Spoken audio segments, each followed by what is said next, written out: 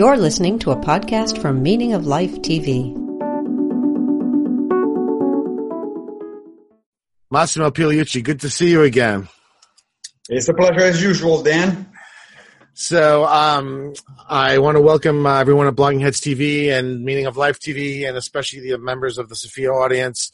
I am here with my original partner in crime and still my favorite interlocutor, Massimo Pigliucci, who is the K.D. Irani Professor of Philosophy at the City College of the City University of New York. Are you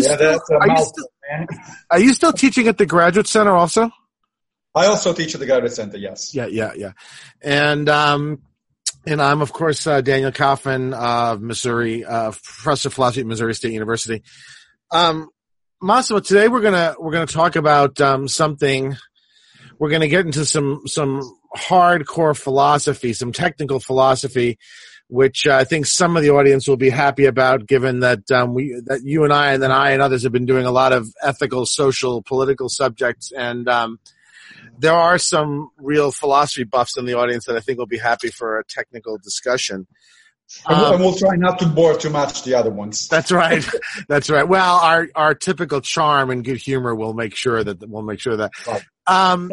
So we're going to talk today about ontology, and what that exactly is will come up in the discussion. But what I want to preface it a little bit by that. Actually, you and I have talked around this issue quite a bit, because you and I have done a number of discussions where the question of reductionism has been at the front and center. But we've typically been talking about reductionism over on the explanatory side. That is, whether the explanations we give of various phenomena or events, etc., ultimately have to, in some sense, reduce to explanations that you would find in some science or other.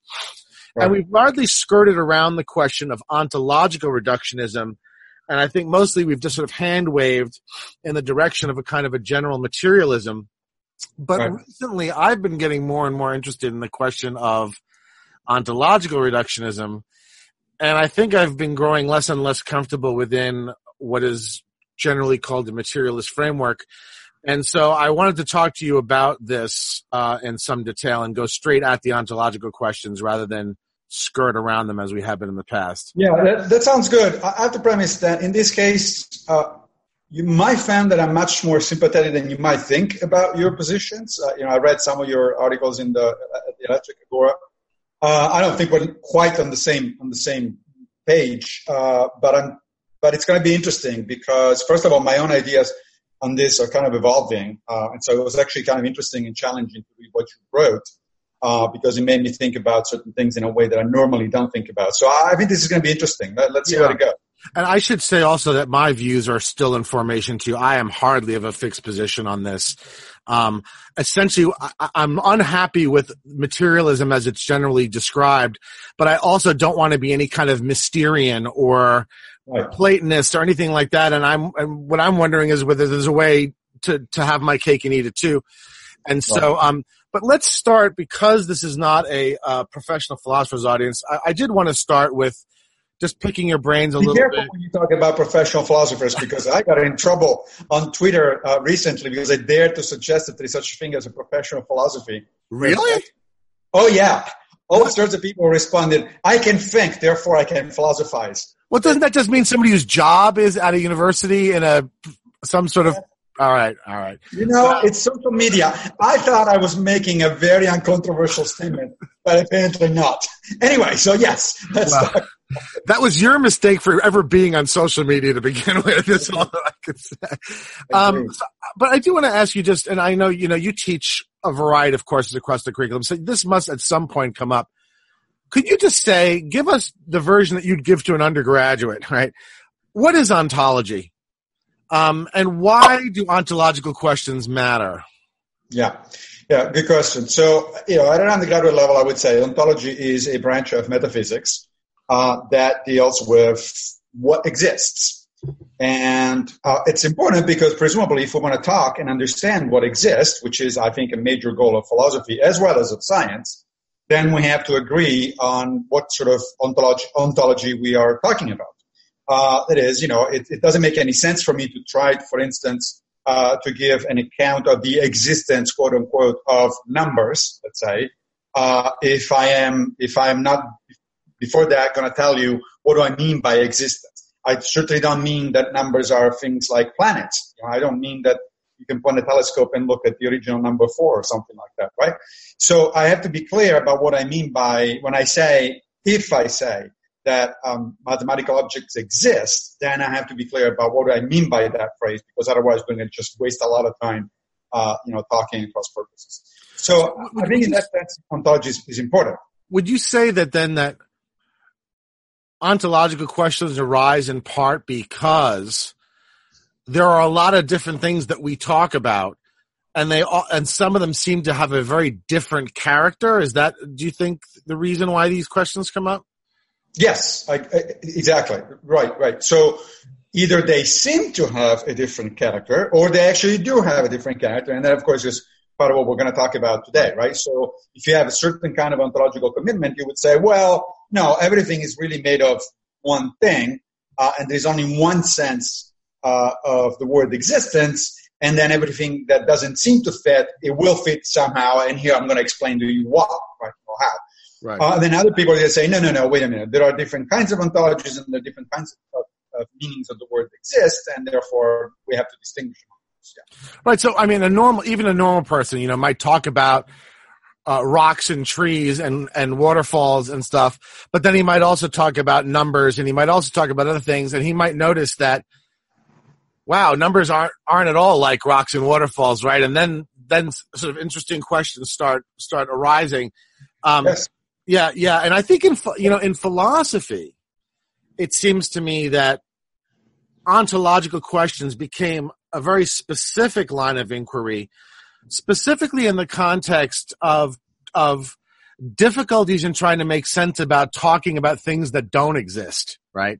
Right. So you have in the early part of the 20th century, Bertrand Russell, asking, how can we make sense of the statement, the present king of France is bald. If there is no present king of France, do we have to now talk about a non-existent king of France who has this property? And so in philosophy, I think the way into this discussion, at least the contemporary one, was a relatively technical one about how to make sense of the truth conditions of statements about non-existent entities. Is that your perception also? I mean, that's about right. Of course, this is, as you say, really 20th century and early 21st century philosophy. I mean, I don't think that Aristotle would have approached things in that way, for one thing. But so let me say one thing right straight out at the beginning. So my impression is that, or my starting point, I guess, it's more than an impression. It's a pretty firm starting point for me. It's the following, that if a philosophical account of existence or truth or whatever it is problematic to the point that the philosopher wants to say that those things that he's talking about don't actually exist, or they don't make sense, or they're illusion or something like that. To me, that's a red alert that tells me that it's actually the philosophical account that is problematic and not the things in themselves. Could you give an example? Well, let's talk about the one that you just gave with Bertrand Russell, right? So I understand at a philosophical level that one can raise the question, as Russell did, what sense can we make of saying that something that doesn't exist actually has certain properties, right? But you and I, and pretty much everybody else, understand perfectly well what it means to say that the King of France is bald, even if there is no such thing as the King of France. So the question is, we can have in my mind at least, we can have all the discussion that you want from a philosophical perspective. We can debate different accounts. But if the upshot of that discussion is, people don't actually know what they're talking about when they think about the bald King of France, then that to me it's a pretty good flag that tells me that the philosophical account went down the wrong path somewhere. Because we obviously can make sense of talking about things that don't exist. I can say with certainty, for instance, that Sherlock Holmes lived at 221 Baker Street. There's no question in my mind, and everybody that has read Sherlock Holmes understands exactly what I'm saying. And so if some philosopher is going to tell me, no, that means that in reality, in fact, you're mistaken, there is some kind of illusion going on, and so on and so forth, then my response is, no, sorry. It's your account that's problematic, not my understanding of where Sherlock Holmes lived. Yeah. So that to me is a kind of a starting point for this discussion. As you know, it's not actually a starting point that is shared by necessarily everyone. There is a lot of so-called eliminativists who would say that no, we're actually going to get rid of a lot of things that people think they exist, and we're going to call them illusions. To me, the word illusion is way overused in philosophy these days, and I think that it would be great if that people agreed on a moratorium for 5 years, no philosophy paper or book talking anything about illusions. And I think Daniel Dennett should be banned from using it. Get a lifetime ban, not just a 5-year ban. Especially Dennett, and you know why? Because Dennett is actually the one that if you then go try to take a look at closely what he says, he's really not talking about illusions. Yeah. Other people's really are, like the Churchlands, for instance, in philosophy of mind. But Dennett is really not that far from what you and I would consider a reasonable account, but he just started using this illusion thing. And then when you push him, he says, well, I don't mean illusion as in this doesn't exist. Yeah. All right, then what do you mean? Yeah. And we're probably gonna wind up getting to him and the way he talks about persons or selves as illusions. But let's try and sort of go in an order that the audience will be able to follow. So we get some sense of what ontology is about, what the subject is. It arises, for ordinary people, maybe because we talk about a lot of different kinds of things, but we notice maybe that there's a very wide variety in the kinds of things that these are, and that maybe that causes us to wonder about questions of what really exists and what doesn't. In philosophy, I think, at least in the contemporary conversation, it arose largely due to technical questions about the truth conditions of certain kinds of statements that involve either non-existent entities or other sorts of things. Now what I want to ask you is, okay, let's now talk specifically about specific ontological views. What do you take to be, how would you describe to an undergraduate or somebody who's not in the know what a materialist is in philosophy? And then the second question is, well, do you consider yourself one? Yeah, that's an excellent question. So, but before actually we go there, if you don't mind. Yeah, go wherever you want. Yeah. Go back for just a second. So you mentioned something that we should probably revisit pretty soon, which is truth, right? Because ontology, the concept, the ideas in ontology are actually very closely related to epistemology, right. And therefore the conceptions of truth. In fact, one of the things that I like to tell my undergraduates is that I try to keep my ontology never too far from my epistemology. That is, if I make claims about existence, then I have to be able to make claims about knowledge, about the existence of certain things. If I don't, if there is too much of a disconnect between the two, then I'm just making stuff up as I go, and they shouldn't take me seriously. So the truth thing is there, and the obvious example, and I think actually one of the things that will emerge in this discussion, at least from my perspective, is that I think a lot of the problems in both ontology and epistemology have to do with the fact that people use the same word. In one case, exists, and in the other case, truth. Even though, in fact, these are families of meanings that don't have that. If you start using them without qualifying in what sense you're using the word, then there's going to be all sorts of confusion, and you're not going to go anywhere. The obvious example is the difference between scientists and mathematicians when they say that something is true, right? So typically, explain that. Right. So a scientist, even though they wouldn't put it this way, typically subscribes to some version of the correspondence theory of truth. So if a scientist says, it is true that the planet Saturn has rings, what he means is that it is in fact the case that if you go and see Saturn, either with a telescope or on location, you will see that it has rings. And so when I say Saturn has rings, that's true because there are certain, this corresponds, quote unquote, to a certain reality of facts out there that are mind independent. But if a mathematician says that the Pythagorean theorem is true, that's not what he means at all. There's no mathematical theorem, out there that you can go measure and check. It's not a correspondence. It's more a coherence view of truth. It's a coherentist view. It basically says that if you start with certain assumptions, particularly within Euclidean geometry, and then you can derive from certain assumptions for these assumptions certain properties geometrical figures. And one of these properties is the Pythagorean theorem. But so you can say in a vernacular sense that it is both true that Saturn has rings, and it is true, and the Pythagorean theorem is true, but they really mean very, very different things. And if you start talking as if they were the same thing, then you're just going to waste a hell of a lot of time, get very frustrated, and go home and have a drink, which is not a bad idea. Have you, let me, I think actually this is a pretty interesting way of talking about one of the fundamental differences between the two disciplines. Is this something you've flown by some of your friends who are in these areas, and what has their reaction been to?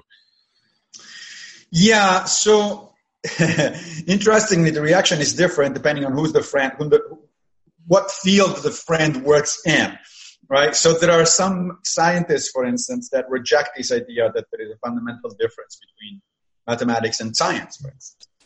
And so they want some kind of synthesis of sort of epistemological synthesis of the two, which I think is an untenable position. Like Lawrence Krauss, for instance, once during a debate that I had with him, and Dan Dennett, as it turns out.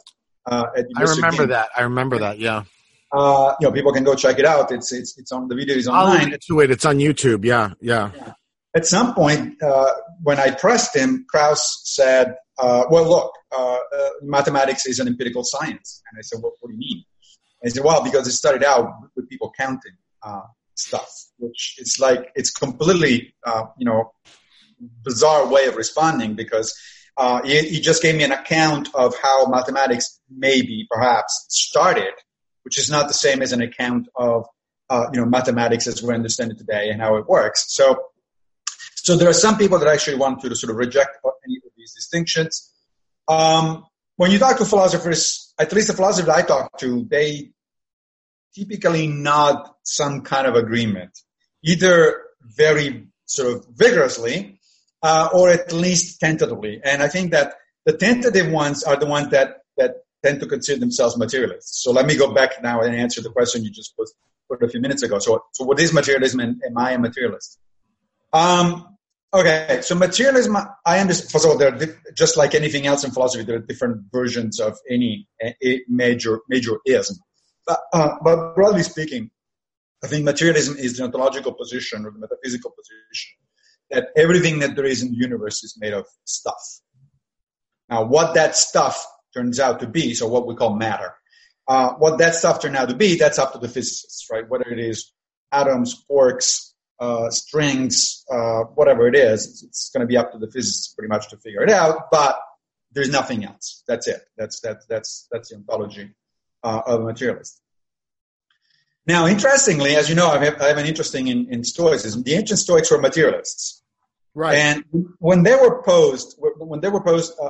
presented with the kind of problems that we're going to discuss today, which is okay, but you also talk about virtue, and surely virtue is not made of matter, they, to their credit, will bite the bullet and say, yes, it is. Virtue is made of matter. It's made of the logos, and the logos is this thing that is all over the universe. So, yes, it's made of matter. Now, I don't go quite that far. You could talk that way back then, but talking that way now just doesn't seem to me to fly, right? I mean... No, and yet that because the word "made of" is being used in a highly metaphorical sense, right? I mean, that's the problem. But it's really not that different from the position of some of the people you criticize in those articles at the Electric Agora, right? It's when people talk about concepts supervening on the neurological status of the brain, and therefore then the brain supervening on the molecules of which it is made, and the molecule supervening on the works, that's what they're talking about, right? They're basically telling you that they're actually essentially adopting the Stoic position. They're not talking like Stoics, but they're adopting the Stoic position. The more I thought about, so when I was young, I was a materialist as well. As soon as I abandoned religion, right, basically my teenage years, the obvious next step is materialism. Like, no, forget all this, because it's a reaction against spooky stuff, right? So you started out this dialogue saying that even though you're uncomfortable with the materialist approach to things, at the same time, you're not a Platonist, you're not looking at spooky stuff, you're not a Mysterian, nothing like that. And so I think that psychologically speaking, That's why I used to be a materialist in that sense of the word. That is, like, I was rejecting any transcendental, any supernatural, any spooky stuff, and therefore it looked like the only thing you were left with was materialism. So materialism wins by default. These days, I say that I'm a materialist in a sense, but then we need to talk about it. So I'm a materialist in the sense that I do think that all objects in the universe are made of matter. Okay, so everything in the universe is made of matter, so including you and me, obviously. So we're all made of quarks or strings or whatever the hell. Again, fundamental physics will tell us. However, there are other. Not everything that exists is a thing. Is that what you're sort of getting at? That's the problem. That's the problem. So, no, I don't think that everything that exists is a thing. So this is where we're going to get into the part that is more interesting for you, right? So when we talk about virtue, let's say, we go back to the example of the Stoics. Well, that virtue is not a thing. It's not made of anything. Okay. And yet, in a sense, it does exist because we can talk about it and it's not fictional. I mean, it actually, the concept of virtue actually makes people behave in a different way. So it has causal powers. And it's like, whoa, hold on. What the hell is going on there, right?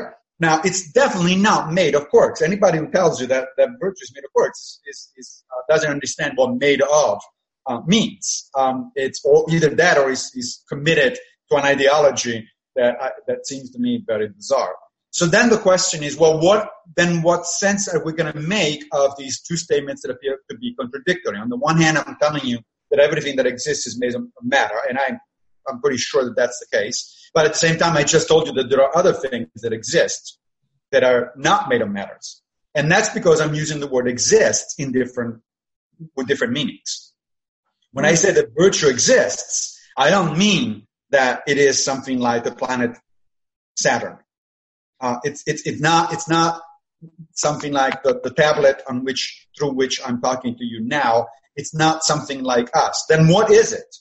Well, I think that all of the exceptions, the more I think about this, in fact, your articles were very interesting and made me sort of sharpen a little bit my thought about this. And I want to hear what your thinking is about it. But it seems to me that all the exceptions, and there are a large number of exceptions, because you mentioned a number of them in your articles. Money is an exception. Not money as in the instantiation on paper. You mean currency? Yeah. Right. Yeah. The idea of a law, the idea of a constitution, all of these things, right? They all exist in a sense, but they clearly don't exist in the sense in which the planet Saturn exists. Well, then in what sense do they exist? In my mind, these are all concepts that are mind-dependent. That is, in order for money, constitutions, and things like that, or values, which is another one of your examples, to exist, there have to be minds, probably minds of a certain kind, either human or relevantly similar to human minds. That's what makes these things, what brings these things into existence, essentially. And by the way, that covers actually every single mathematical object that I can think of. That's why I'm not a Platonist. I think the mathematical objects are human constructs. They're concepts that are invented by the human mind. They have certain very interesting properties once you put them into the world, so to speak. But they are not mind independent. They don't exist without a mind thinking about it. Yeah, it's part of the difficulty is it's tricky to the language is tricky. And I'm not sure. I wonder, one way to, like you said, one way to go about this is to say, look, the word exists is being used in different senses. And I think Russell tried to give some notion to this by distinguishing between something existing and something subsisting. And I guess I'm wondering whether the problem isn't that the word exists is being used with multiple senses, but rather that we've prioritized our way of thinking about what exists according to a kind of scientism, right? In other words, we take as our paradigm of existing things things where substrate and sort of discrete identity is what we take to be ontologically salient, right? And if we didn't do that, then we wouldn't be inclined to say, I guess what I'm trying to say is that I think that materialism ultimately is a product of a scientistic way of thinking. Going back to your definition of materialism, materialism or physicalism is typically the view that everything that exists is material or physical. But some serious questions have been raised whether any sort of really coherent sense can be given to the term physical object or material object. So I quoted in one of the essays this quote from J.L. Austin, whose book Sense and Sensibilia is a very well-known critique of positivism, of Ayer's positivism. And there the question was whether we can distinguish representations of material things from material things, because Ayer famously believed that we're only directly aware of our representations and only indirectly aware of material things. So he would contrast a material thing with a representation. And Austin really pressed him, well, what do you mean by a material thing, right? And what Austin says, I'll just read a tiny bit of the quote. Austin says, the expression material thing is put forward not as what the ordinary man would say, but as is designating in a general way the class of things of which the ordinary man both believes and from time to time says that he perceives. But then we have to ask, of course, what this class comprises. We are given as familiar examples chairs, tables, pictures, books, flowers, pens, cigarettes.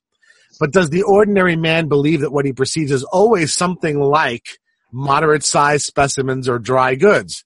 We may think, for instances, of people's voices, rivers, mountains, flames, rainbows, shadows, pictures on the screen, pictures in books, vapors, gases. Are these all material things? And what he basically wants to say is that he thinks that material thing is a bogus category, that it's a sense of philosophical invention to contrast it with that all those things that don't really exist, right? Which is why I'm starting to wonder whether materialism simply is an expression of scientism, right? It's simply the articulation that we simply privilege scientific ontology, right? So what exists is what scientific theories say exist, or what scientific theories quantify over. I certainly agree that right now, as in 20th and 21st century philosophy, that's where the insistence on physicalism and materialism comes from. Yes, it's the model it's the analytic tradition in philosophy which uses science as the paragon of virtue, so to speak, and so it tries to model. I mean, Russell was one of the famous ones, right? He said, I think it was in the Problems of Philosophy, that we should invent a scientific philosophy, that we should do philosophy scientifically, right? So that's what he means, which is kind of weird coming from him, considering that he's most famous as a logician, and somebody interested. A mathematician. which seem to me to be two fields that are obvious exceptions to the scientific way of looking at things. So yes, I would agree that the current, and by current I mean the last century plus, of insistence by philosophers on physicalism, that's where it comes from. But then again, we do have physicalists of some sort way early on in right. Some of the pre-Socratics were physicalists, right? In that sense. How did they understand? Okay, so if contemporary physicalists or materialists are thinking of, have invented this concept of a material object that really is just a fill-in for the sorts of things that scientific theories quantify over, how would you characterize earlier and maybe less tainted conceptions of materialism? So what was material contrasted with, let's say, in the ancient world? It would be contrasted with the forms, right? With Platonic. Yeah, that's right. The contrast. Yes, right. The contrast was with some kind of transcendent reality, right? Which is most famously, epitomized by Plato's theory of the forms. Plato's theory of the forms was actually a reaction. The interesting thing was a reaction to the private materialism of the time. Because the most common kind of ontology at the time came from the pre-Socratics and the Sophists. And both of them, but especially several of the pre-Socratics, were atomists. And although weren't the Pythagoreans, in a sense, proto-Platonists? Weren't they pre-Platonic? Yes. The big exception was, right? Yeah. Big exception were the Pythagoreans. That's correct. Which is why, in fact, Plato thought that one should study mathematics in order to understand philosophy, that sort of stuff, right? But yes, but the Pythagoreans were kind of exceptional from that perspective before Plato. Among the pre-Socratics, they were exceptional. They were mysticists, really, as opposed to the mostly materialist take of the most of the other pre-Socratics. In fact, it's kind of interesting. I'm reading a book that maybe we should link from the site on the pre-Socratics, and which is really wonderful. It's got not only the usual sort of summaries and commentaries on the various Socratics, but it's got pretty much all the fragments. Oh wow!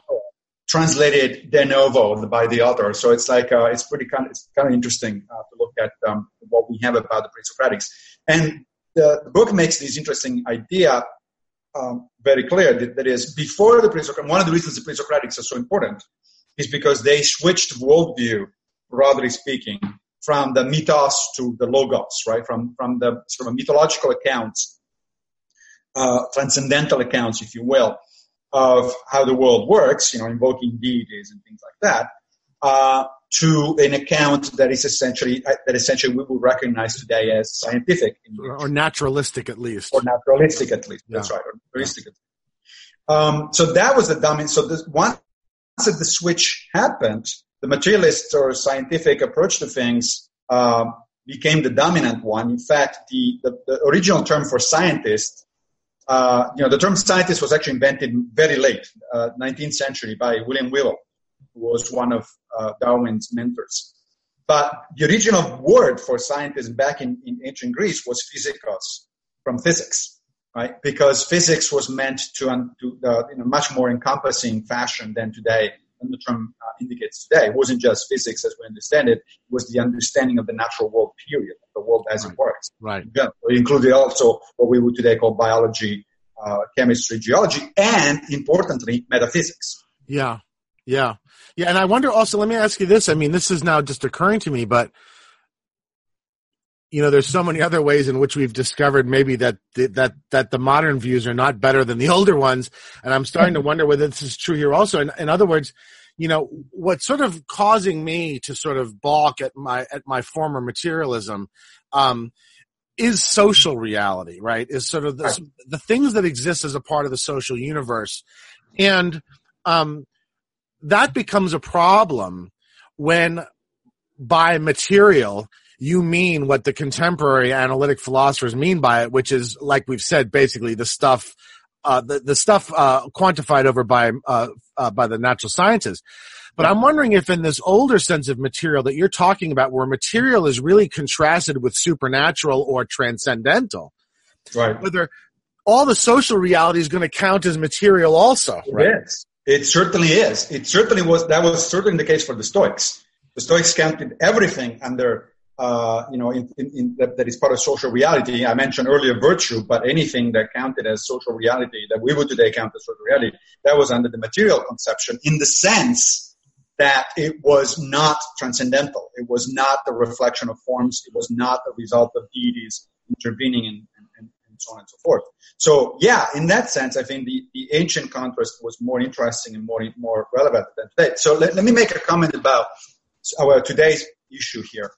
So when people say that the social is supervening, or whatever the word that you want to use, on the physical, and therefore ultimately everything is physical in the literal sense of being made of quarks, whatever it is. I had an interesting conversation years ago with Steven Weinberg, who's a Nobel physicist. This was in the context of yet another conference that you might want to link to, which was the Moving Naturalism Forward, organized by Sean Carroll, who is a cosmologist. And, that was a multi-day event, was it not? Was a multi-day event. Multiple panels. That's right. Multiple panels. It was informal discussions, but we were all sitting around the table. Yeah, I've seen some of those. Yeah. And interestingly, actually, now there is a new collection of all of the videos, which basically covers all 3 days. I mean, it's dozens of hours of video.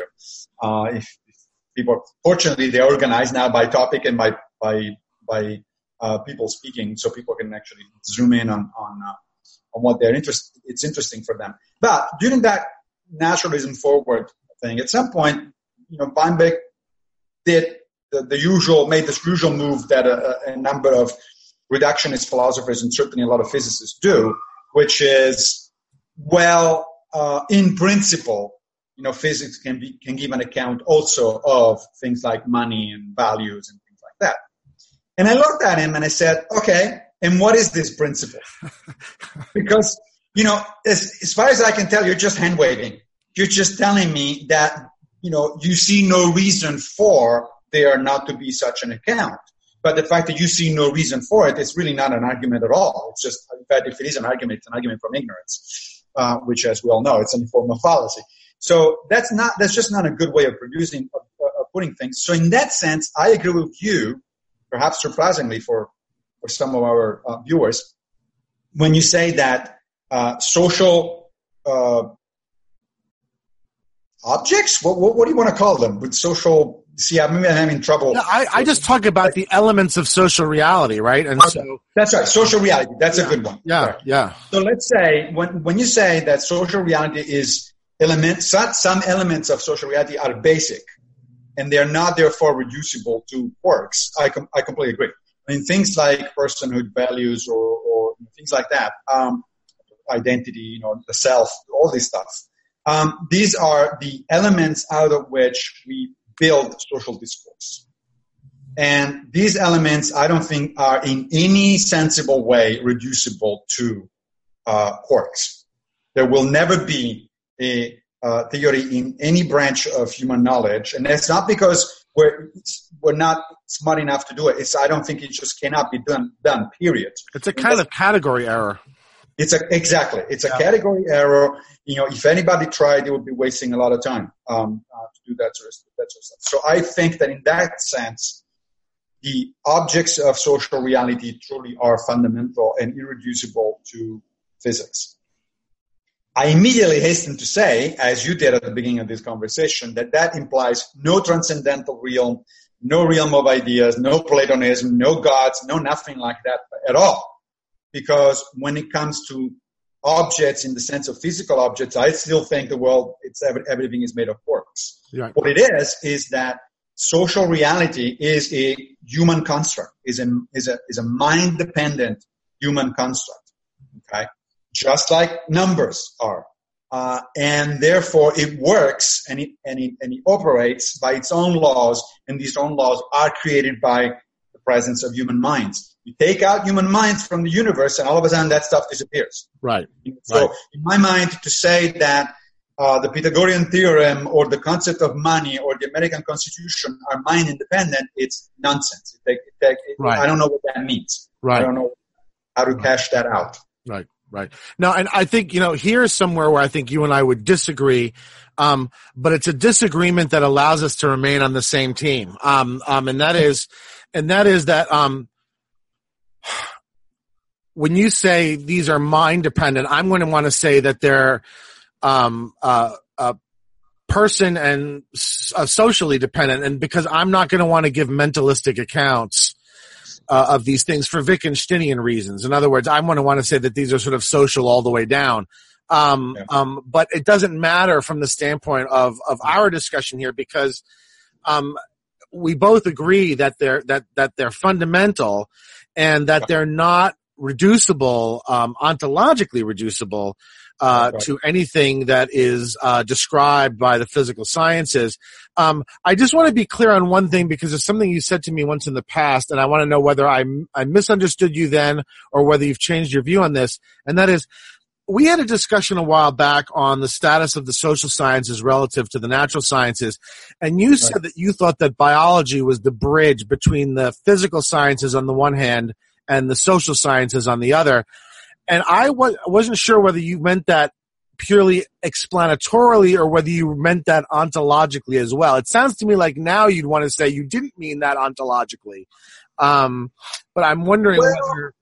Yeah, that's a good question. And actually, I was going to go there next, in fact. So go there. let's talk about minds, for instance. For a minute, right? Yeah. Because you correctly said, if there is any disagreement, it's going to be possibly at that level between the two of us. But maybe not even there. Because, for instance, unlike most of my colleagues in philosophy of mind, I don't think that a mind is a brain. Right. Or a set of brain states or anything like that. A mind is made possible by the presence of a brain with mental states. If I shut off my brain, my mind is going to be gone. Right. There's no Massimo's mind left, right? So a brain functioning in a certain way enables a mind. But a mind is fundamentally a social construct, meaning that it's made possible by the characteristics of my mind are the result of continuous interactions between myself and the rest of the social world. Social and physical world. Right. It's just as important. Now, that gives me a way to explain what I perhaps sort of put out a little too cavalierly in our previous discussion, which is when I say that biology is the bridge, is a bridge of some sort between the social sciences and the natural sciences, I don't mean that it's a conduit through which at some point the social sciences will be reduced to the biological sciences. That is E.O. Wilson's take. Right. That's what I was thinking of was Wilson. Right. Yeah. And I know you're not a Wilsonite. Yeah. No, not at all. In fact, there's an Eon magazine article that I put out a few years ago where I take Wilson to task for that sort of stuff. I don't think that's going to happen. What I meant was something a bit closer to what I just said about minds, which is biology is what makes biology, and then of course below that physics, is what makes the social world possible, in the sense that if we didn't have physical bodies and including brains of a certain kind, and if we were not a certain kind of animal with certain kinds of instincts and societal structures and so on and so forth, then we wouldn't be talking about, there would be no social world, period. If we were a very different kind of animal, there wouldn't be a social world. If we did not have brains that are, complex, sophisticated enough to manage language, for instance, then there wouldn't be a social world. But that's the extent to which I think the natural sciences kind of intrude into the social world. The rest, from that point on, the social world is essentially a creation of the human mind, and it functions by its own means in its own way. So that's what I mean. That the two are connected, because if you completely disconnect them, then you kind of fall in some sort of dualism again, and that's the stuff that we want to try to avoid. Right. And I don't want to go back over this again, just because we did it last time. I just want to sort of just from my own head. Biology does, you think, provide kind of an explanatory bridge, however, because it's where purpose begins to enter into the explanatory framework. Then it's full blown in the social universe. So the social universe explanations are ultimately teleological. Correct. In biology, they're teleonomic. Correct. And in physics, they're not purposeful at all. Neither. Right. That's right. So exactly right. And so I think that's what you just said. It's a major way of distinguishing the physical, the biological, and the social worlds. Now, to some people, it sounds funny even that we want to distinguish the biological world from the physical world, because a reductionist would say, well, the biological world is just a very complicated physical world. And if you say that, I'm sorry, as a biologist, I'm going to tell you don't understand biology. If you think that biological systems are simply particularly complex physical systems, you're completely mistaken. There's something there that it's different. Right. I'm sorry. You cannot be eliminativist about life. Life has certain characteristics. Again, I'm not invoking any mystical, and I'm not being a Mysterian about it. I'm just saying that we need to take seriously the data. Then one of the problems in modern philosophy, and to some extent in modern science, is that people keep wanting to eliminate the problem instead of solving it. Right? Hence the very word eliminativism, right? Yeah. About minds. The minds are just, they don't really exist. They're just patterns in the brain. If you say something like that, or similarly, within science, life is just a particular type of physical system. Whenever somebody uses the word just, I think that people should just take their guns, and start shooting. Start worrying. Yeah. It just means that you're trying to eliminate the problem. Essentially. Yeah. I mean, in philosophy of mind, John Ciarlo used to refer to this as not taking the data seriously. or denying the phenomena. I mean, this is the phenomena to be explained, right? I mean, and it seems to me that, I like the fact that you put it this way. I mean, if you're going to use these kind of eliminativist arguments to suggest that, there aren't really laws or really countries or really, then you're also going to have to say there aren't really biological functions, right? Because it's at the level of function that you start to get the purposeful explanations that without them you cannot explain the relevant phenomena, right? And so I don't think it's any more plausible to say that there aren't laws, meaning like, criminal laws, let's say, than to say that there aren't really functions of hearts or livers, right? Yeah, but it seems to me the reductionist would have to say, the eliminativist would have to say both, right? Yeah, that's right. And that puts them from my perspective, it's an indefensible corner. It's just like, I understand why they get there, because, once you start with certain assumptions or certain axioms, I think that's what philosophical accounts are, right? So philosophical theories, I don't like to use the word theory in philosophy because it reminds me too much of science. Yeah, I like accounts better too, because theory has a very specific meaning in science. Exactly. I think it should be left alone. Yeah. Exactly. But a philosophical account, of course, like any other account, like a mathematical account or like a scientific account, it starts with certain axioms. And I completely understand how an eliminativist would start with certain axioms, and that leads him to bite the bullet essentially, and to conclude that minds themselves are illusions and that biological functions don't really exist and all that sort of stuff.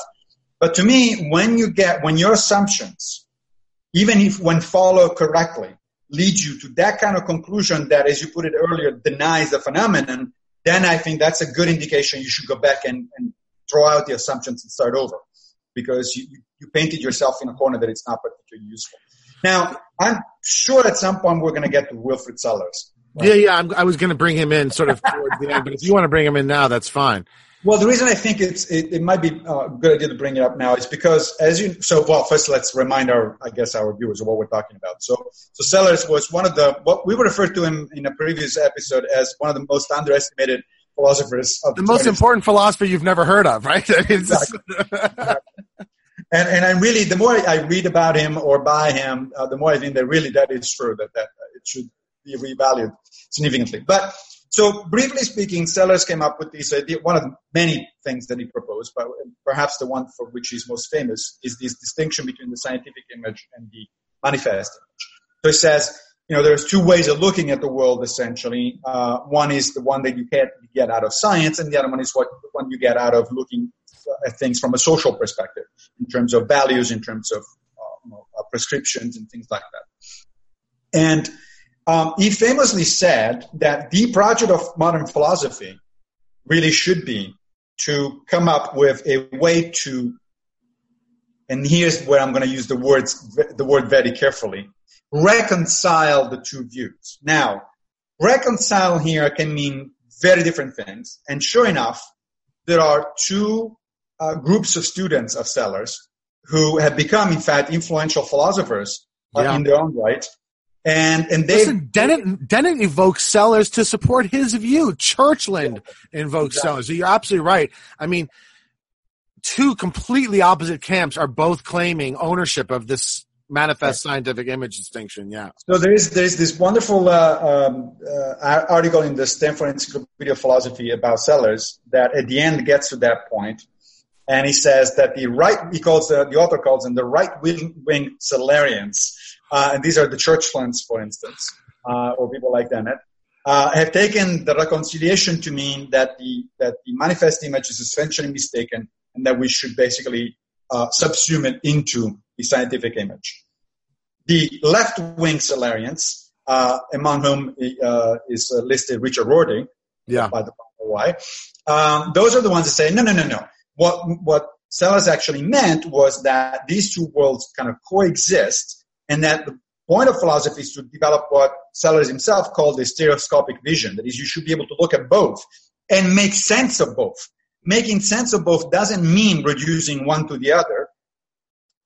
It just means that you need to keep looking at the world in these two very different ways, precisely because you cannot reduce them one to the other. precisely because, according to Sellers, there is no way in which there is no vocabulary in fundamental physics that recovers anything like moral values or aesthetic beauty or anything like that. All the stuff that makes the social world or laws. Everything normative, right? Exactly. Everything normative is not to be found in the physical world, just like nothing teleological is going to be found in the biological world, as we were saying earlier. It's the same thing because because teleology as well as normative stuff are the inventions of human minds. And so, therefore, they're limited, they're confined, they exist only in the social world, and there's no way that you can sort of get rid of it or eliminate it. Yeah. And I'm really convinced that Sellers was right, that basically the major task, arguably, of philosophy at a sort of a really broad level is to make sense of the stereoscopic vision of things. Because to some extent, you cannot ignore the scientific image, because one way one might be tempted to go is, I don't know if any student of Sellers actually went this way, maybe Rorty. But one could go the other way, the opposite way from the eliminativist, and say, look, science doesn't matter at all when it comes to discussions of the social world. It can be eliminated, not because it doesn't exist or gets things wrong, but because it's irrelevant.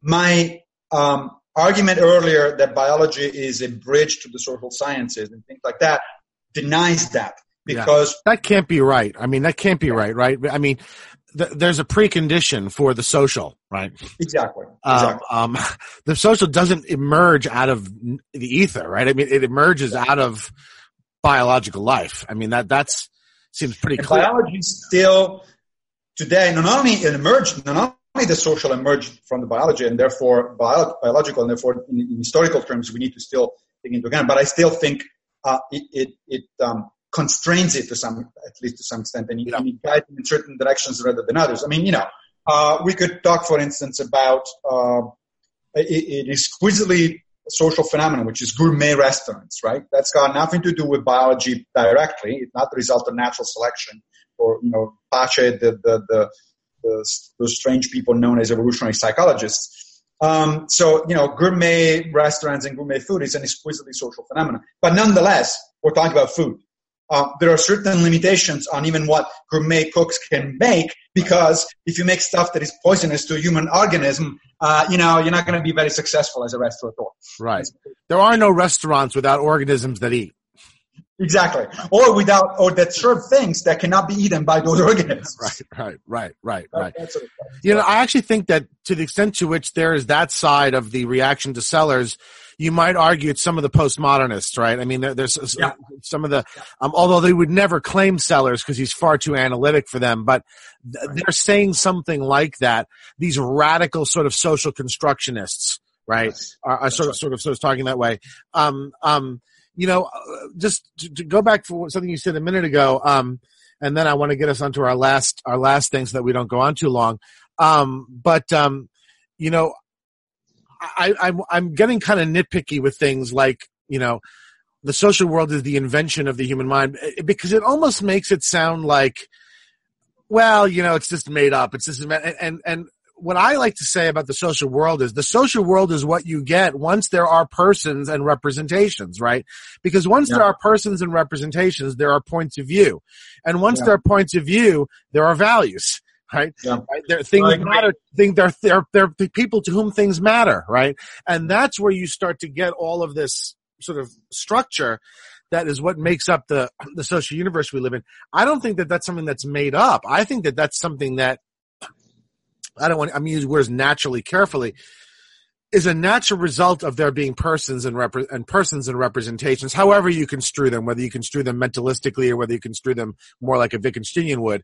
No, I tend to agree. The word that actually would come most naturally to me would be that the social world emerges from certain kind of minds and certain kind of organisms. But then again, the problem is that the word emergence itself has a big baggage in philosophy, and probably don't want to use that one. So, but you're right. The putting in terms of, are made up, it's not accurate because it sounds way too arbitrary. Or like something you could not do if you didn't want to. You know what I mean? Right, exactly. And once we represent things from certain points of view, it's simply going to follow that they're going to be values, and then we build institutions on the basis of those values and create forms of life and all these sorts of things. And so, all right, so I would say that the word emerges is actually the most natural, except that we need to qualify it because then people are going to say, oh, you're talking about strong emergence. No, I'm not talking. No, we just mean emerge in the ordinary language sense. We're not meaning in terms of technical emergentism, which is a whole theory in the philosophy of mind. So the last thing I want to talk about is, and it gets to this issue of Sellers and the relationship between the two images. And this is the move that Dennett wants to make. So, you know, it's really only truly crazy people like the Churchlands who are going to go and actually tell you that these things don't exist, right? So, you know, it takes someone like a Churchland to tell you that countries don't really exist or that laws don't really exist. Most materialists don't want to say that because they don't want to look foolish. So what they'll do instead is they'll say, oh yeah, these things exist. But what they really are is, and then they'll give you some scientific account. And so Dennett sort of talks this way, and this is where the illusion talk comes in, right? Yeah. And so Dennett wants to say that selves or persons are user illusions, like desktop icons of file folders on computer displays, right? That's the example he uses in the most recent book. Yeah. And so I want to get very clearly from you, and then I'll weigh in on it, what you think is wrong with this way of trying to prioritize the scientific, the ontology of the scientific image, let's call it that, or the materialist ontology. What's fundamentally wrong with this idea of, oh yeah, those things exist, but what they really are is, and then the rest is filled out by some piece of ontology that comes from the scientific image? Yeah.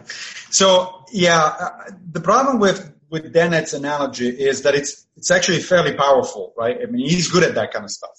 And especially if you know if you have any familiarity whatsoever with, you know, computers and file folders and things like that, you get what he's getting at immediately. It's a very powerful idea. But of course, philosophers, at least from the time of David Hume and arguably actually all the way to Plato, have realized that analogical arguments are really bad arguments. They're really problematic. Or at least you have to be very careful in using them. Exactly. Precisely because the metaphor is interesting and it can be illuminating, right? A good metaphor is what Dennett himself calls an intuition pump, which, by the way, it's a metaphor, right? in and of itself. Right. You're doing this right. Exactly. Because intuitions usually don't get pumped, right?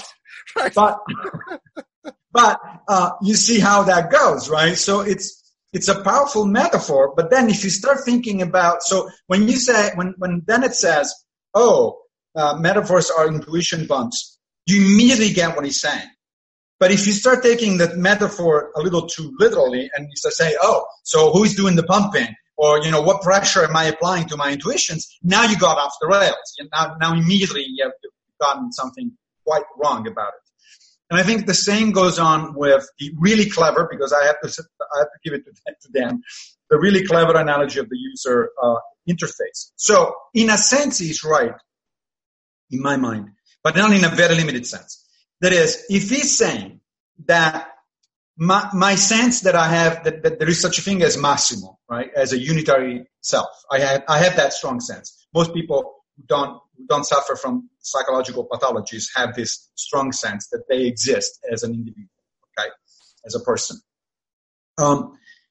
In some sense, that does reflect a either superficial or, in fact, even in a sense mistaken introspection into what's going on in my own mind.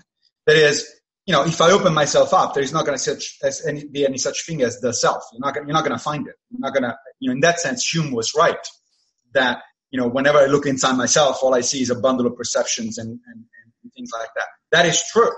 In fact, we know from neurobiology that the human mind, it's a complicated set of loosely connected and loosely defined models that interact in a variety of different ways, and they can be disrupted in a variety of different ways. But, so in that sense, yes, I am mistaken, quote unquote, if I think that there is a strong essentialist sense of self that I can just open up my brain and look at.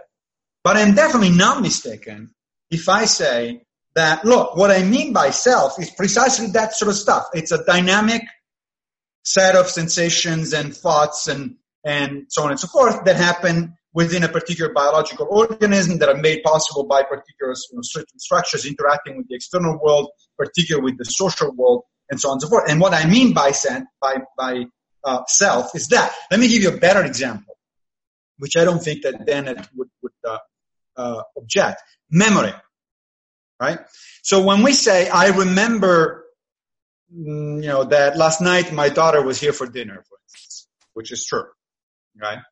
Well, what do I mean? Do I mean that there is a tape recorder in my head that I can play back every time that I want to have that memory? No, obviously not. So if I take the word memory literally as I have some kind of mnemonic device that hard-coded, the events that happened here in my apartment yesterday, then I'm clearly mistaken. There's no such thing. But does that mean that my memory is an illusion? Absolutely not. I have a biological capacity which has an incredibly important social function, which I refer, rightly so, as memory. How it works in terms of the biology behind it, it doesn't really matter in terms of using it. Whenever I say to you, look, yesterday my daughter came over for dinner, you don't need to know which structures of my brain somehow interact in a way that I actually recover that memory. It doesn't matter. It's, our analysis is our conversation is at a social level. What is relevant to you in our conversation is that I remember my daughter coming in for dinner, and I can even tell you what we had for dinner and what we did, and so on and so forth, right?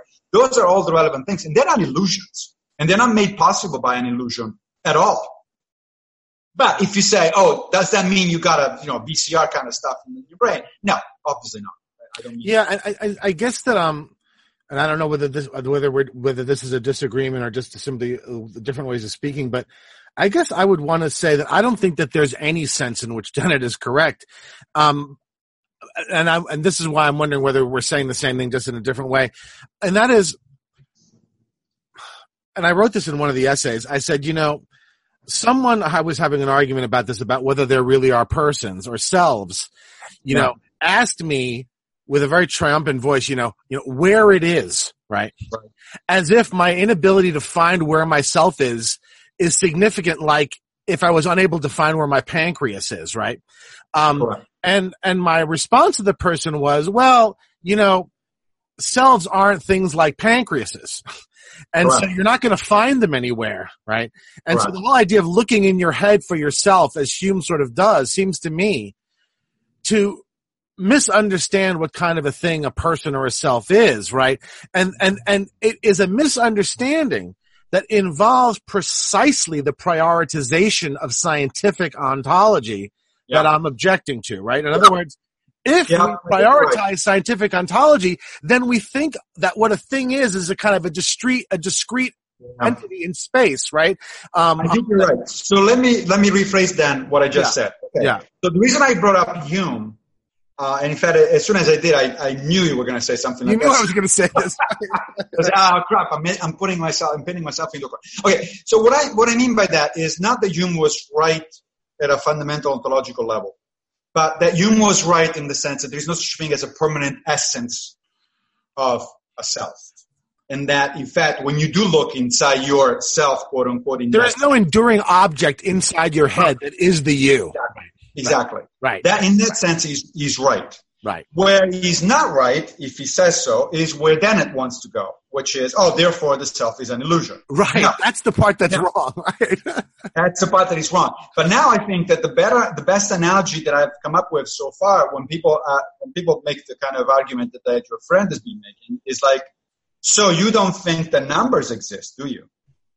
Because that's the same kind of argument. If I say, well, there are certain things of the matter that I can say about numbers or mathematical objects. And somebody says, well, really, where are these mathematical objects? Can you point them to me? I can say, no, that doesn't mean that they don't exist. Yeah. They exist in a different, and we'll go back now full circle to the beginning of this conversation. They exist in a different sense of the word existing. And if we insist in this conversation in using the word exist, just like the word truth, as if it meant one thing and precisely only one thing, then we're going to waste a hell of a lot of time. Yeah. So when somebody says, oh, you believe in the self, where is it? My response from now on is going to be, oh, you believe in the Pythagorean theorem, where is it? Because to me, that's exactly the same kind of mistake that they're making. Yeah. And in that sense, you're absolutely right. That's a scientific mistake. The way you just put this was extremely clear, and I can see it now. I mean, it's look, the Platonist makes the same mistake in reverse, right? Right. And the word I've used a lot in my essays, this is like my favorite newly discovered word, is hypostasize, right? Right? Which is to conceive of something as a discrete individual, right?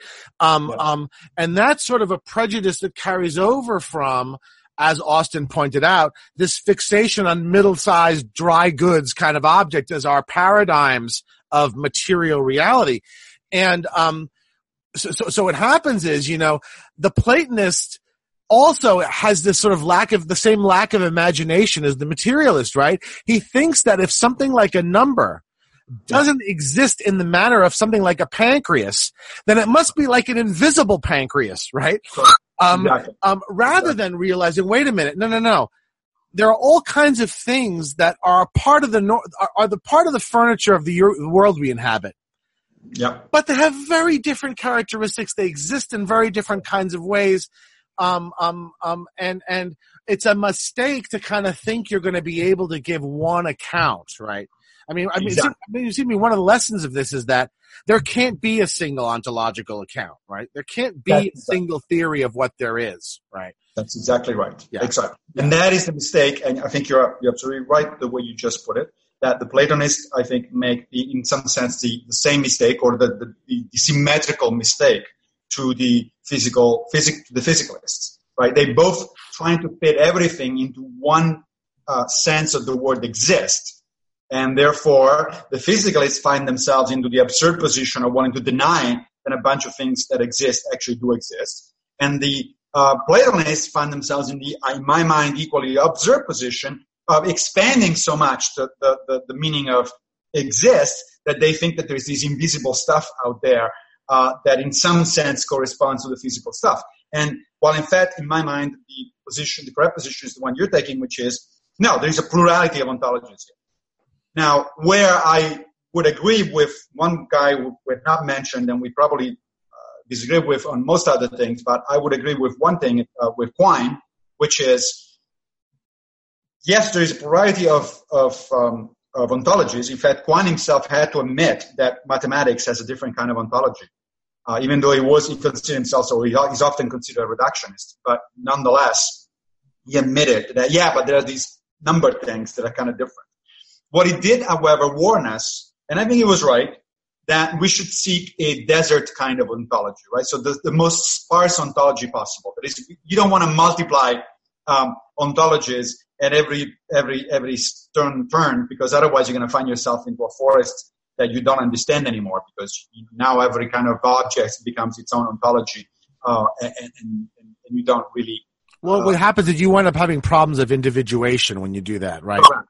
He's got this famous line about, how many possible fat men are there in the doorway? How many possible, bald men are in the doorway? And are the possible fat men and the possible bald men the same men or same possible men? Or in other words, you get an individuation problem when you start just simply being ontologically profligate in that manner. Exactly.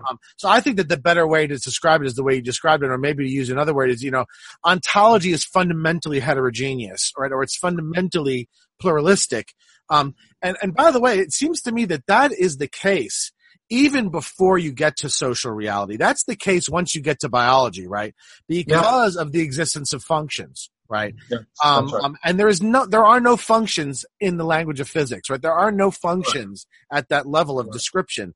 And so, ontology is by necessity, once you get biological life, is going to be pluralistic. And certainly once you get social life, it's going to be pluralistic or heterogeneous, whichever word you prefer. So when you were talking, I was thinking, so perhaps if somebody pushed me and say, so how many kinds of ontologies do you recognize? I would have to say at least 4, right?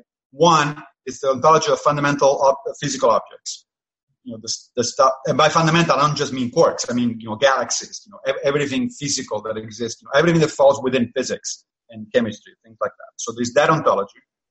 Then there is the biological ontology, the ontology of functions, and that's made possible by the existence of natural selection. Without natural selection, you don't get functions. Right.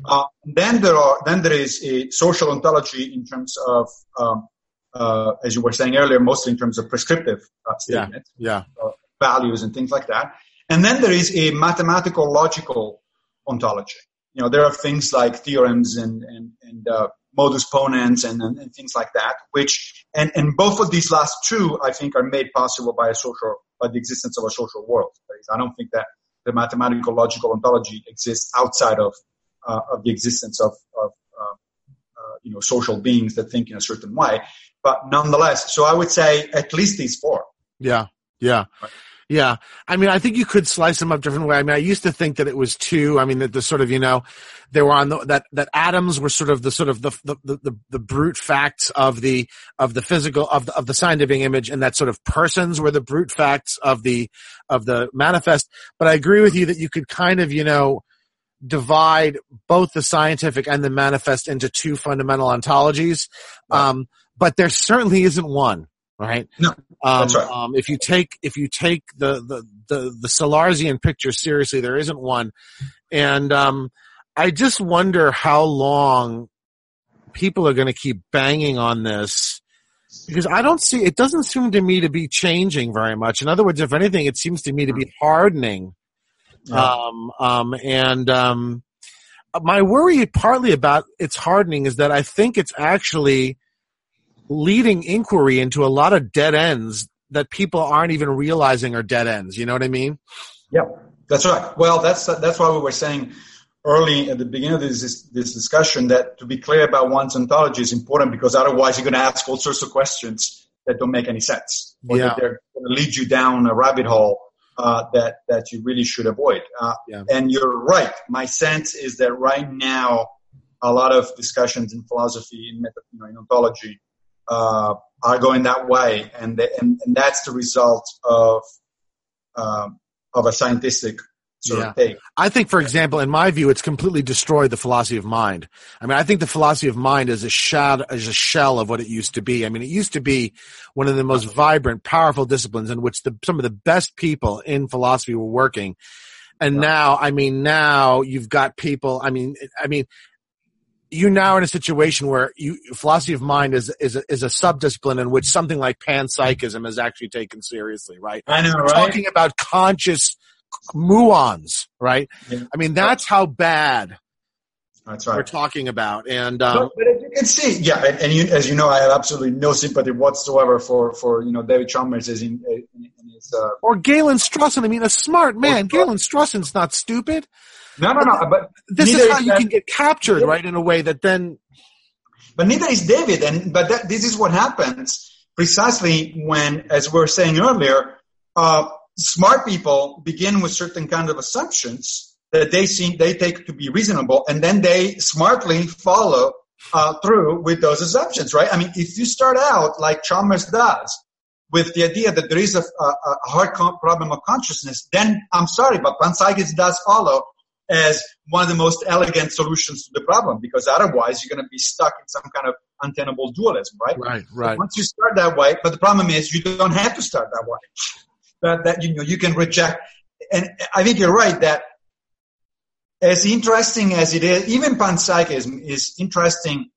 I think it's a blind alley, but it's interesting as a way because it shows where even smart philosophical investigation can go wrong. Well, it's interesting as a reductio ad absurdum, right? I mean, it's interesting as showing you how you can get to a completely batshit crazy conclusion from totally rational deductions. Exactly. From a bad starting point, right? Exactly. But so I was taught when I was back in, high school in Italy, that there was a pretty good way to figure out whether you had gotten the right, the right demonstration of a mathematical theorem. And so, because we would do a lot of exercises with, so demonstrate this theorem, follow through this, through these actions. And my teacher would always tell us, just look at where your demonstration leads you. If the result makes sense, it's pretty much what you expected, then you probably did it right. But if you actually went in a direction that makes clearly no sense, then you made a mistake and you have to, trace back your steps until you find the mistake. And so that seems to me what people like Chalmers should do, or Strawson should do. If I start from this perspective, I'm going to end up with panpsychism. Well, panpsychism can't possibly be true. Therefore, I made a mistake somewhere. Yeah, I got to go back. It's right there. Yeah, it's right there at the beginning. Yeah. No, I think that's right.